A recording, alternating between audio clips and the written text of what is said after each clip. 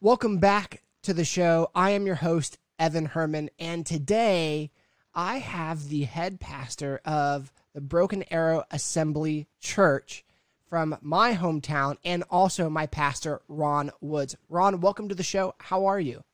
Evan, hey, doing great. Another awesome day here in Broken Arrow. It is.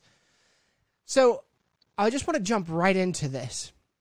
Yeah. Something that I've noticed in Christendom is that in this process of living a Christian life, Yeah. I've often seen in my own self and even in the lives of friends and family that sometimes it can often look just like the world's life, but Christians forget to live in the power and the authority that we have by Jesus Christ. So how do we start living our life in a manner where we start recognizing Jesus' power and authority, not just in our life, but that we have that same power and authority? That's a loaded first question, and I love it. And it challenges me. I appreciate the reason for the question and the need for it. So let me just take a shot. The approach that I would take in answering that comes straight, first of all, from Paul saying in Romans 12 that our job is to not be conformed, but be transformed. And if that's happening, believing that in the transformation is where we will walk in authority. But walking in authority is walking in power, and it's that power that transforms us. Not a play on words. It is just the truth that as we, according to Galatians, again, Paul's words, we're crucifying the flesh. We're growing the fruit of the Spirit, which creates transformation, where there's not as much love or joy or peace that there should be. But there's not the level of gentleness, goodness, faith, or self-control. We sow that through spiritual disciplines, through our walk with Jesus, and in that transformation, that fruit, which is really not for us. We're living in godly character, but there is such a life of God within us that like a tree that bears fruit, that fruit's not for the tree. It's for the person passing by. The fruit is a result of excess life. So much life in that tree that it can bear fruit. So if we, according now to Peter's words, set apart Christ as the Lord of our heart, lordship, which requires surrender, which requires consistency. If those things are happening, put it together. Peter's words, Paul's words. There's counter formation, Christ-likeness. Fruit of the Spirit grows. I'm confronting the deeds of darkness, the works of the flesh. And by God's grace and power, I am putting off those things, putting on the new.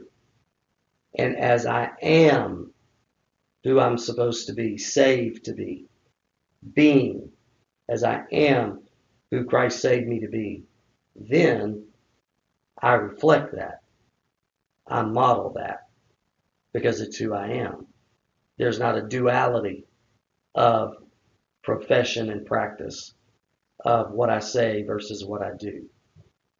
Alignment starts happening between the fact that my identity is Christian, but now my lifestyle is living up to my identity. So in this process of taking up your cross daily and following Christ through the crucifixion of our own flesh and desires, that then enables us to transform our identity into Christ's likeness on a practical daily application. what are Yeah. some things that people can do to crucify their flesh, to take Yeah. the cross daily? Okay. Incredible question. Because that's where we all are. How do we do this? And so I would just suggest, because I'm not the authority on this, but as I process what the Bible says and bring it to a Tuesday in 2023, what do? I would say, I know me. I know what is going on in my life. And if there is not the level of peace that I know the Bible says I can have, or the level of joy, I am walking always in an assessment of what's going on in me.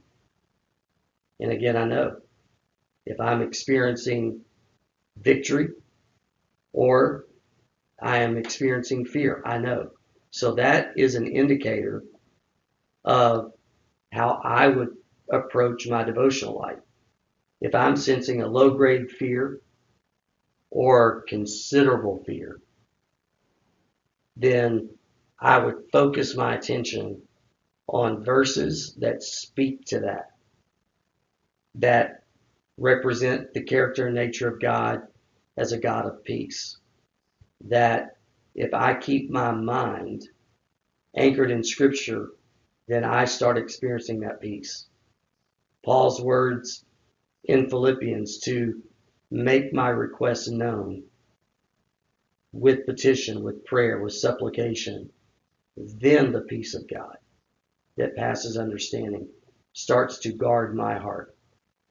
So I'm going to lean in very specifically to the Scripture. I'm going to bring those Scriptures into my prayer life. I am going to do that related to what's going on in me. So I'm saying, if fear is dominant, I'm going to take authority over that by the power of the Word of God. And in essence, I am rejecting, crucifying that work of darkness that would like to be controlling in my life. Fear would like for me to think it's in control, but it's not.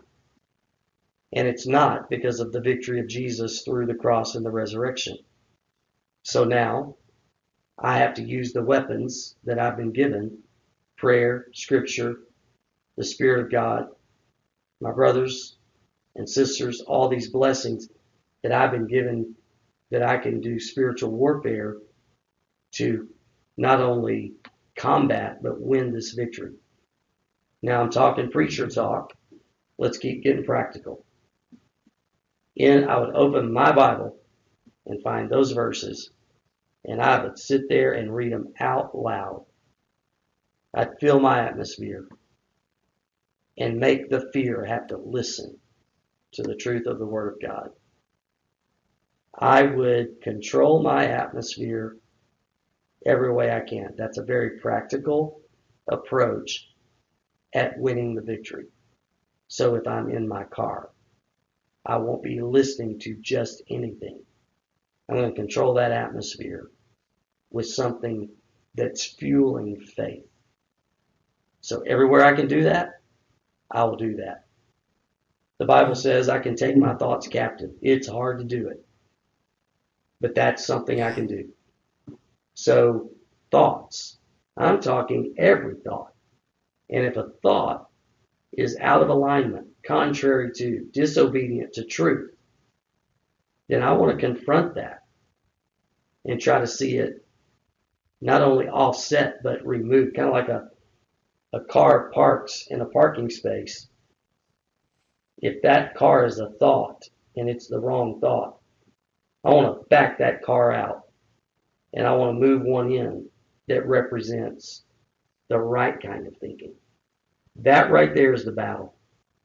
We all know the battleground is your mind, it's mine, it's our thought life. Our life, I think Craig Rochelle said this, will move in the direction of our strongest thought. So If my strongest thought is fear, there's my destination. If my strongest thought is peace, therein is my direction and destination. So, practically, I cannot be who I'm supposed to be, who I want to be, apart from actually being on pursuit of more of Jesus. Through my time of devotion, prayer, atmosphere.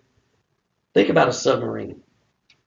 A submarine is made for mission, but it performs its mission oftentimes under immense pressure. And it has the kind of ability within the submarine to offset the pressure on the outside. Or otherwise, the pressure would collapse the submarine. So they can pressurize the cabin, offsetting the pressure on the outside, so that it performs its mission even under the incredible pressure. That's what I see as a metaphor for us as Christians. We're deep in this culture. Lots of pressure. We have pressure from the lust of the flesh, the lust of the eyes, and the pride of life. We have the pressures of these present day cultural lies that parade as the truth. We have the season of life that we find ourselves in. Empty nester, young parent, young adult, student. That's what's around the submarine, creating immense pressure. The Holy Spirit in me is the offset so that I continue on mission and even accomplish mission. And it's Daniel in Babylon. The immense pressure of Babylon, yet Daniel accomplished his mission. That to me is the church. That's you, that's me. And so internally, we have to be receiving the power greater than the power that's on the outside. Through Scripture, our walk with Jesus, again, controlling the atmosphere and staying on mission. I love it. So let me sum it up in my own understanding to make sure I'm following you correctly. I think a lot of times when we hear as Christians that we must crucify our flesh and take up our cross, it's that I need to perform better. I need to do better. But in reality, that willpower of our own flesh, we cannot overcome. But it's by the Spirit, in communion with Christ through the Spirit, that we can change the atmosphere of our heart, change the atmosphere of our mind, according to Jude 1:20. But you, dear brothers, by building yourselves up in most holy faith, continue to pray in the Holy Spirit, I believe, is what it says. Yeah. And so instead of you trying to force your own willpower, but by you saying, God, here's where I'm weak. I have fear. I have anxiety. I have lust. I have whatever it is going on in your life. Instead of trying your willpower, you go to the Scripture and you say, all right, what does your Scripture say about this? Yeah. And then we renew our hearts and minds and our atmosphere according to the Word of God. And through that is crucifying the flesh, not out of our own willpower, but by the Spirit of God. There you go. Okay. That is it. And when I was your age, a book came out and it gave some great language to this. And one of the principles of the book was view this as training versus trying. So I'm not trying today. That's the willpower thing that never works. And I'm so glad you brought that up. I'm not trying to be a better Christian. I'm training. Paul said, we train, we discipline ourselves And training, I understand from that word immediately. I'm in a process. I'm not where I want to be, but I'm on my way. Training immediately tells me I work the muscles of my faith. I'm going to have to be stretched. There is a part I play of using my power of choice to open my Bible, to pray, to make some sacrifices like I would for anything that's important to me. Mm-hmm. I would never think, no one would, that they would get in great physical shape without training. And we know we're looking at time, we're looking at effort, and we're looking at pain. So, if we take that very thought, it helps us to understand the difference. You know, all I can do is what I can do, but if I do that, God is absolutely faithful to do his part. So I train, the scripture says, for the sake of godliness. And that regimen, that training regimen, is that, first of all, my atmosphere, like, I say to anybody, and especially students, I wouldn't dare have my phone in my room by myself as a student and have to fight listen, not just things that are completely out of bounds, just the distraction. At some point, you need a distraction-free zone. And if I'm prone to distraction, or I get into the comparison trap, or I start looking at things that I should not be looking at, then if I'm going to train for godliness, I can control that atmosphere by, at that point, removing that device. So that's in physical training says I'm going to remove certain things from my menu for the sake of strength, of health. And so there is a part that is on you and me, but we cannot change ourselves.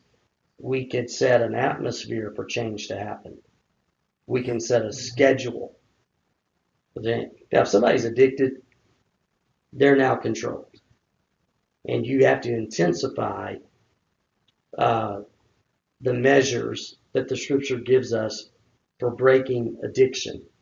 So if someone's listening to this and there's an addiction, what I just said, training still is part of their process, but what I just said speaks primarily a person who wants to be at their best.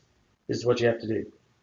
If a person's addicted, then they're going to have to take their choice to a measure of training that is equal to the addiction.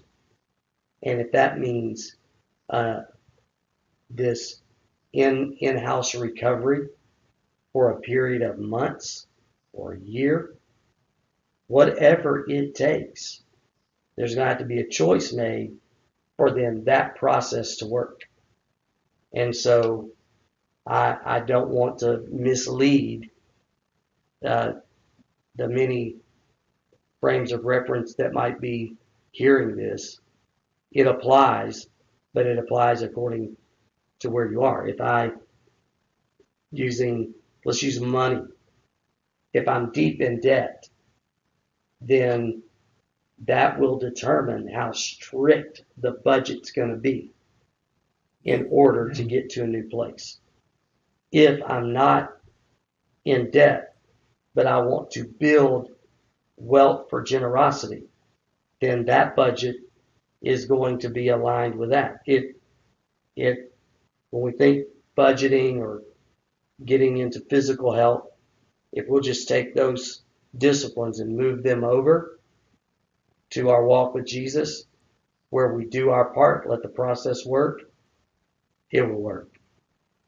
And in this process, I think one of the things I know that I have succumbed to in our culture is that, okay, I'm going to, let's use this word training, I'm going to go through this process, and then there'll be recovery, or there will be, I've reached my objective, and then I'm done, I'm good, I've arrived, I'm accomplished. Mm-hmm. And what I've noticed in my own life and in the lives of my friends and people I've talked to is that this process of training in our relationship, in our life with the fruits of the Spirit or with whatever circumstance that we're going through. Let's go back to the idea of the budget, because that's pretty applicable to my life. There was a season where my wife and I, we cut back drastically. We paid off lots of debt. Things were great. But then as soon as we arrived, I was like, all right, great. We've arrived. Now we can be more relaxed.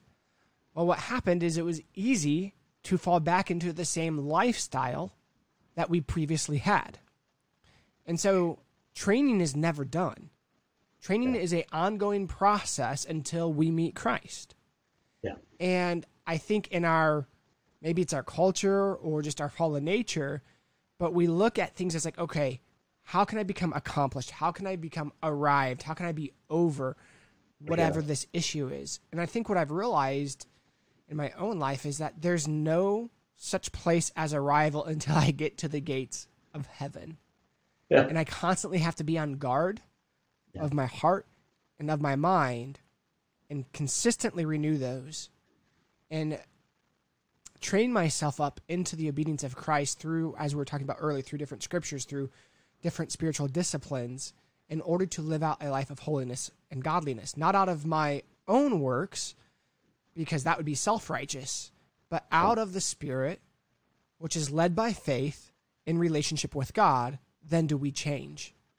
Yeah. And so what encouragement would you give someone who has lived life like, I need to accomplish this, but there's really no point in time where we can say, I've mastered this, I've accomplished X, therefore I don't have to try as much. So can we, like Paul, who said, I have learned, whatever state I'm in or condition, situation, I've learned to be content. If you study the whole of Paul's life, he was content but not satisfied. He was grateful but not satisfied. He wanted more. He wanted to keep growing, keep making a difference in the kingdom. However, he had found a contentment in Christ. So can I be grateful for my present level of spiritual growth while remaining hungry? When my kids were small and we would be playing, no matter how much you played, there was always a desire to play more. Yeah. And that's awesome. Is it true that when you're really walking with Jesus, that there, because of how amazing the relationship with Jesus is, that you're going to find yourself grateful, but there's going to be a purity to the desire of more of you, Jesus, because you just can't get enough of the fellowship, of the strength, the blessing. I mean, we're talking that Jesus Christ is our creator.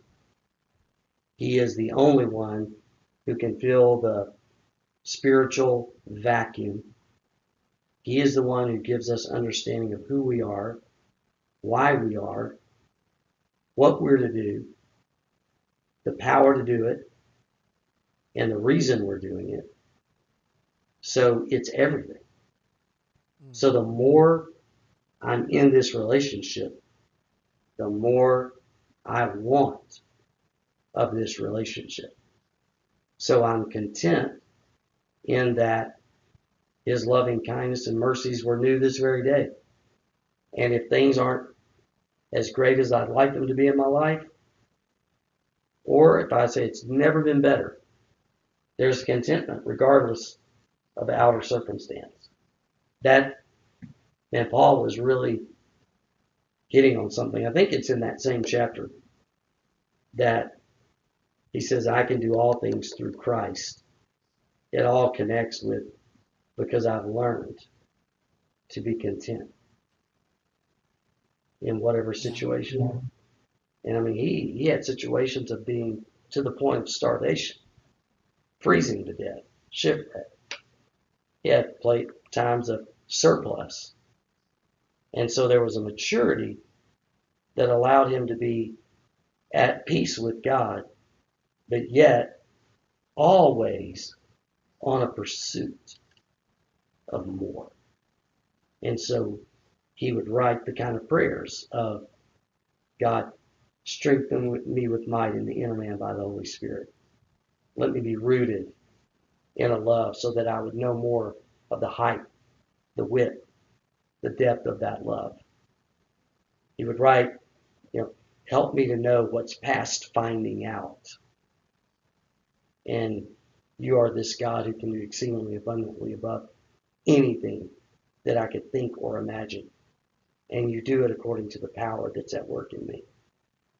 You're watching over my life that I might perform the works that you have preordained for me to do.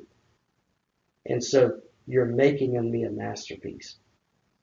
I surrender. You are that artist. I'm the canvas. You're the potter. I'm the clay. Keep shaping. And Paul used the language of a vessel. Let me be a vessel of honor. Keep shaping me into that. Yet at the same time, content. That's good. Therein, that's the... You know, as you're sharing this kind of makes me think about identity.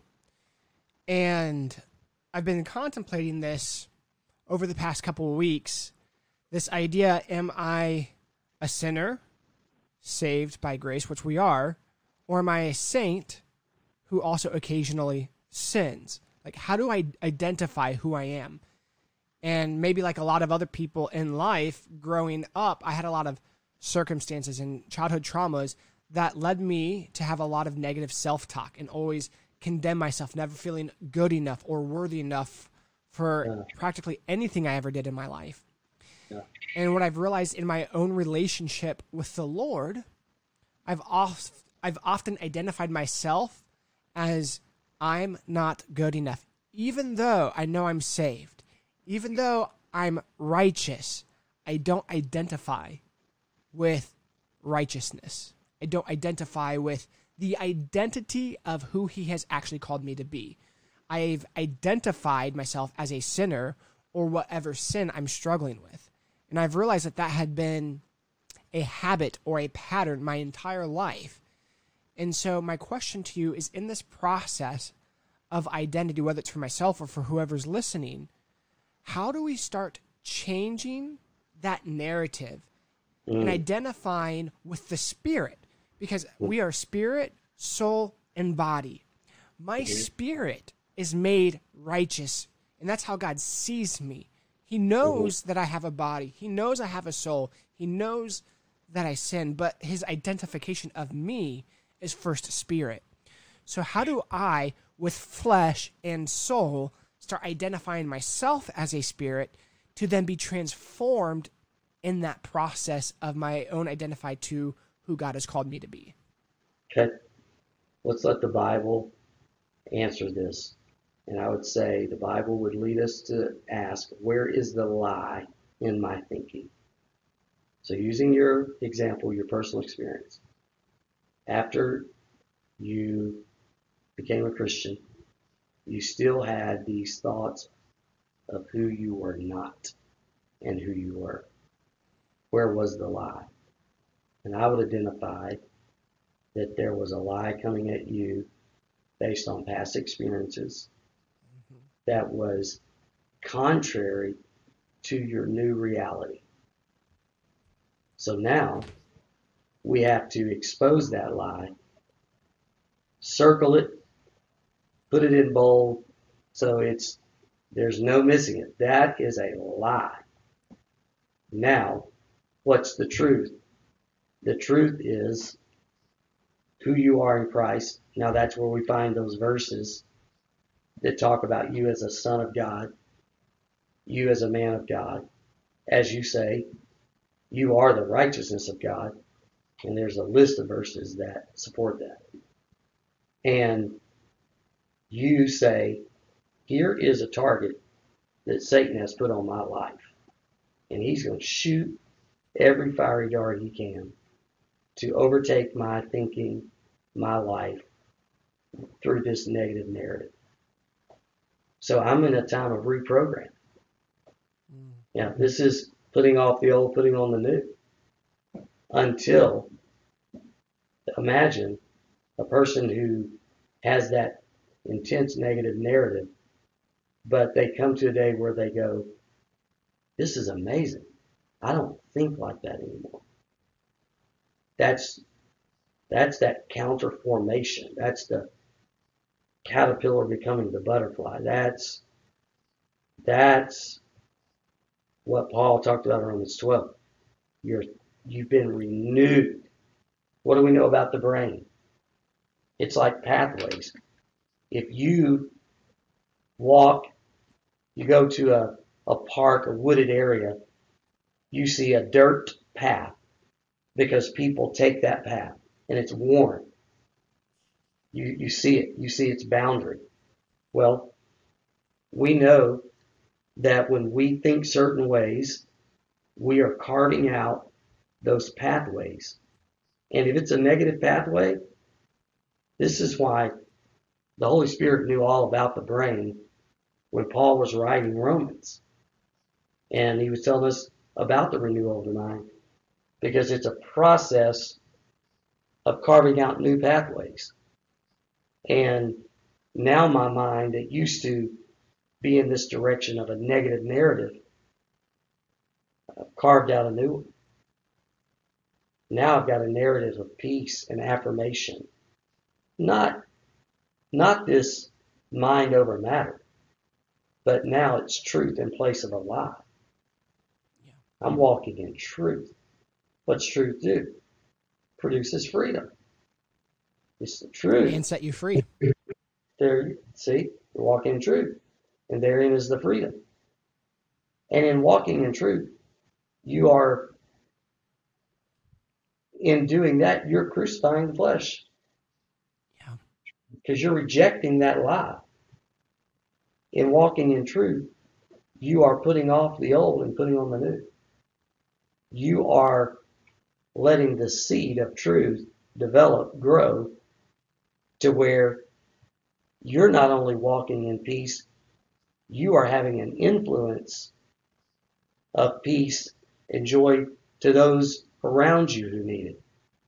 Because now you're marked as that kind of influencer. Now we've taken the conversation from the very beginning, and we've just seen there's the full picture of this training, of this commitment, of the work of Christ, and it's awesome. So for those that are listening, you said something earlier that I want to re-highlight, is that you need to overcome the lies with truth, and that you need to identify what those lies are, yes, and what Scripture says and what is truth. That is a very practical step that we can do in our daily lives, in our journal.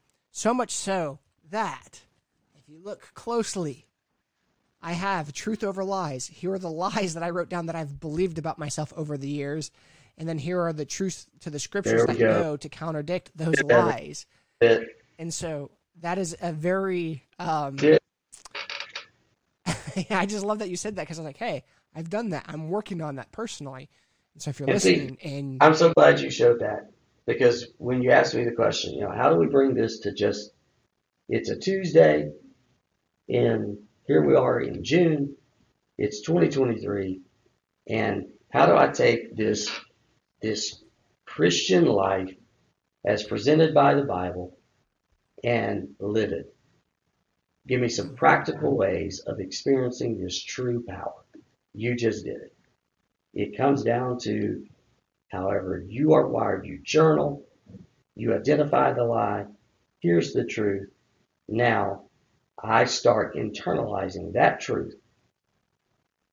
James talks about engrafting. That's an agricultural term. You engraft, or think of a skin graft. Skin from one place put to another, and it merges and it lives. It grafts in. Something that wasn't there, came from somewhere else, placed there, and is part. So here's the thing. What James means by engrafting the Word of God that can save your soul, he's saying you saw a lie that would be detrimental to your life. And if you felt shame-based or inferior or insecure because of all of these issues and circumstances. So you don't have security, you don't have confidence, you don't have peace, you don't have this positive narrative that the Bible says you can have. You engrafted what you didn't have, now you have it. And engrafting, it's now you. It's part of you. It's not an add-on, it's not an accessory. It's you. And this is the power of transformation. If I could change myself, I would. If I could change myself, I would already be changed. I've got to bring the power of Jesus through the power of the Word, prayer, and Scripture, Word and Spirit, and it's got to be internalized. It's got to be engrafted. It's got to be knitted into the fabric of who I am. It's who I am. And it's then informing my mind. You want your spirit, and I want my spirit to inform my mind, not the other way around. My mind would tell my spirit who I'm not, who I'll never be. My spirit's redeemed. My spirit, it bears witness with the Spirit of God.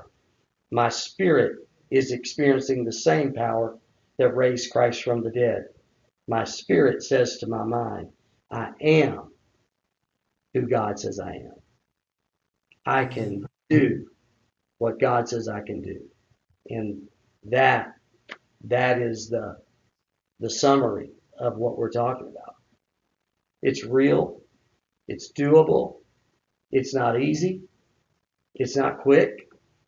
But it is very much available to us if we will go for it. Amen to that. Well, Pastor Ron, someone's listening to this and like, man, I love this energetic pastor. I want to find out more. I want to watch or listen to his sermons. Where can people find your sermons and get connected with the church if they want to? Let's do theassembly.org. Same for our YouTube channel. Just they can do any kind of search, whatever platform they have. And if they just put in The Assembly, they'll find our YouTube channel, our website. Both host, so much content that you'll get an idea of who we are and what we're about. As a church, we exist to serve neighbors and nations. That it's right here in our community and it's across the world. We want to just go all out for Jesus and love God and love one another. Be about the Great Commission of making disciples. We're not trying to be some big mega church. We are trying to be a church that is living up to the possibility of all that we see in the New Testament that we can be. That it is about devoting ourselves, like Acts 2:42. It is about the Scripture. It is about community. It is about sharing with others, being generous. And it's about other people coming into this life-changing relationship with Jesus. So we find ways to serve that up to our community right here and to faraway places. So yeah, just go to theassembly.org. I'm on Instagram, Ron Woods 1. I'm posting pretty consistently some stuff. So anything like that, we're right there. And we have 2 locations. We have a Saturday night service in the Rose District, at what we call our Rose District campus. And it's right off Main Street. Can't miss it. Right there in the heart of Broken Arrow in the Rose District. And then the South Campus is corner of 101st and Olive. And so it sits right on the corner. And we have services at 9 and 10:45 at the South Campus on Sunday. So, love to connect with anybody, help anybody however we can. Awesome. Pastor, thank you so much for coming on to the show today. Thanks, Evan. Thanks for your podcast. Thanks for who you are, all you're doing. And it's been an honor just to chat today. God bless you. Thank you so much. Take care. Thank you. Hey, I'm going to redo the intro real quick. It'll be like 30 seconds, but I just need your face on it, so just stay there. Okay. Welcome back to the podcast. I'm your host, Evan Herman, and today we're going to be talking about what it means to actually live the Christian life with power and the identity in ourselves that Christ sees in us versus the lies and deceit that we sometimes associate ourselves with. How to change the atmosphere and environment of our hearts and minds to be able to identify and live a powerful life the way Christ intended. And if that's something that you want or need, you're not going to want to miss this episode. Pastor Ron Woods, thank you so much for coming to the show today. You are the pastor of the Assemblies of God Church in Broken Arrow, Oklahoma. You've been there for 14, 15 years. Is that correct? That's correct. That's awesome. Yes. Well, February 2000. Sorry, go ahead. We'll edit my talk over out real quick, but go ahead. Yeah, started in February of 2009 and just enjoying the incredible opportunity of serving in this community. Well, again, thank you for being here. I know since we've started attending the assembly, I feel like my life has been better for it. And Jumping right into the hard question of the day. All right, and we'll stop there. Editor, you'll pick back up from the beginning and put that together. Pastor, thank you so much. I appreciate you coming on. Thank you, Evan. Have a great day. I will. Take care.